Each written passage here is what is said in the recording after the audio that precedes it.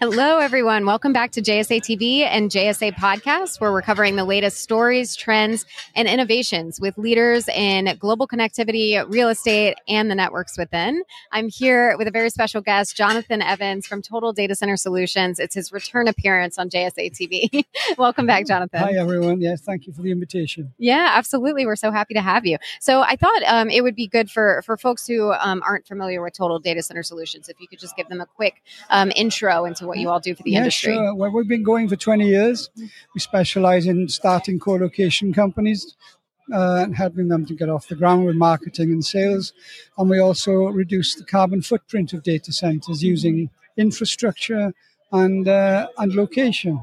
So that's essentially what we do. Excellent. Perfect. Nice and succinct. I love it. And so we were just chatting before we went live here about a few trends that Total Data Center Solutions is helping with and just trends that you're seeing in the industry. And you hit a lot of the keywords like microgrids, AI, immersion cooling. So if you could just chat about that a little bit. Yeah. Well, we do battery storage solutions, which we have self-funding. So we don't charge for them, which sounds like too good to be true, but we do that for data centers, and we reduce their carbon footprint and their power costs as a consequence. And we share the savings in order to repay the cost of the batteries. So that's quite simple and straightforward. And then we can attach solar panels to that, and we can create a microgrid as well using that solution.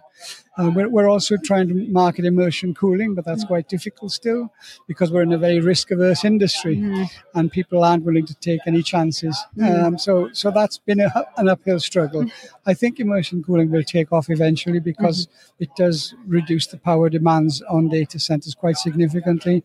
And the water temperature coming off the data center is much higher, so you can reuse it much easier for local district heating. So that those are key trends. I think at the moment is the local grid not being big enough to cope with all the new data center demands. Yeah, absolutely. Well, thank you for that insight. That's incredible. And I thought we would just round out the interview by talking about the Nordics. And I know you've been working in this part of the world for quite a while. So in your opinion, why should data center operators consider co-locating in the Nordics? Because I've been promoting it for about 12 years, I think the answers are the sustainable power supplies, which makes such a big difference.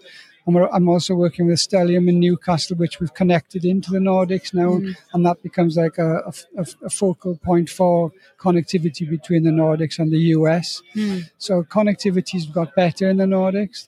When I first went there, no one was interested in sustainability, which was only 12 years ago, but absolutely no one was interested in it, and no one was interested in the cost of power. So things have dramatically changed in that short time, and now people are very interested in locating in Norway and in Sweden because of the green power solutions there.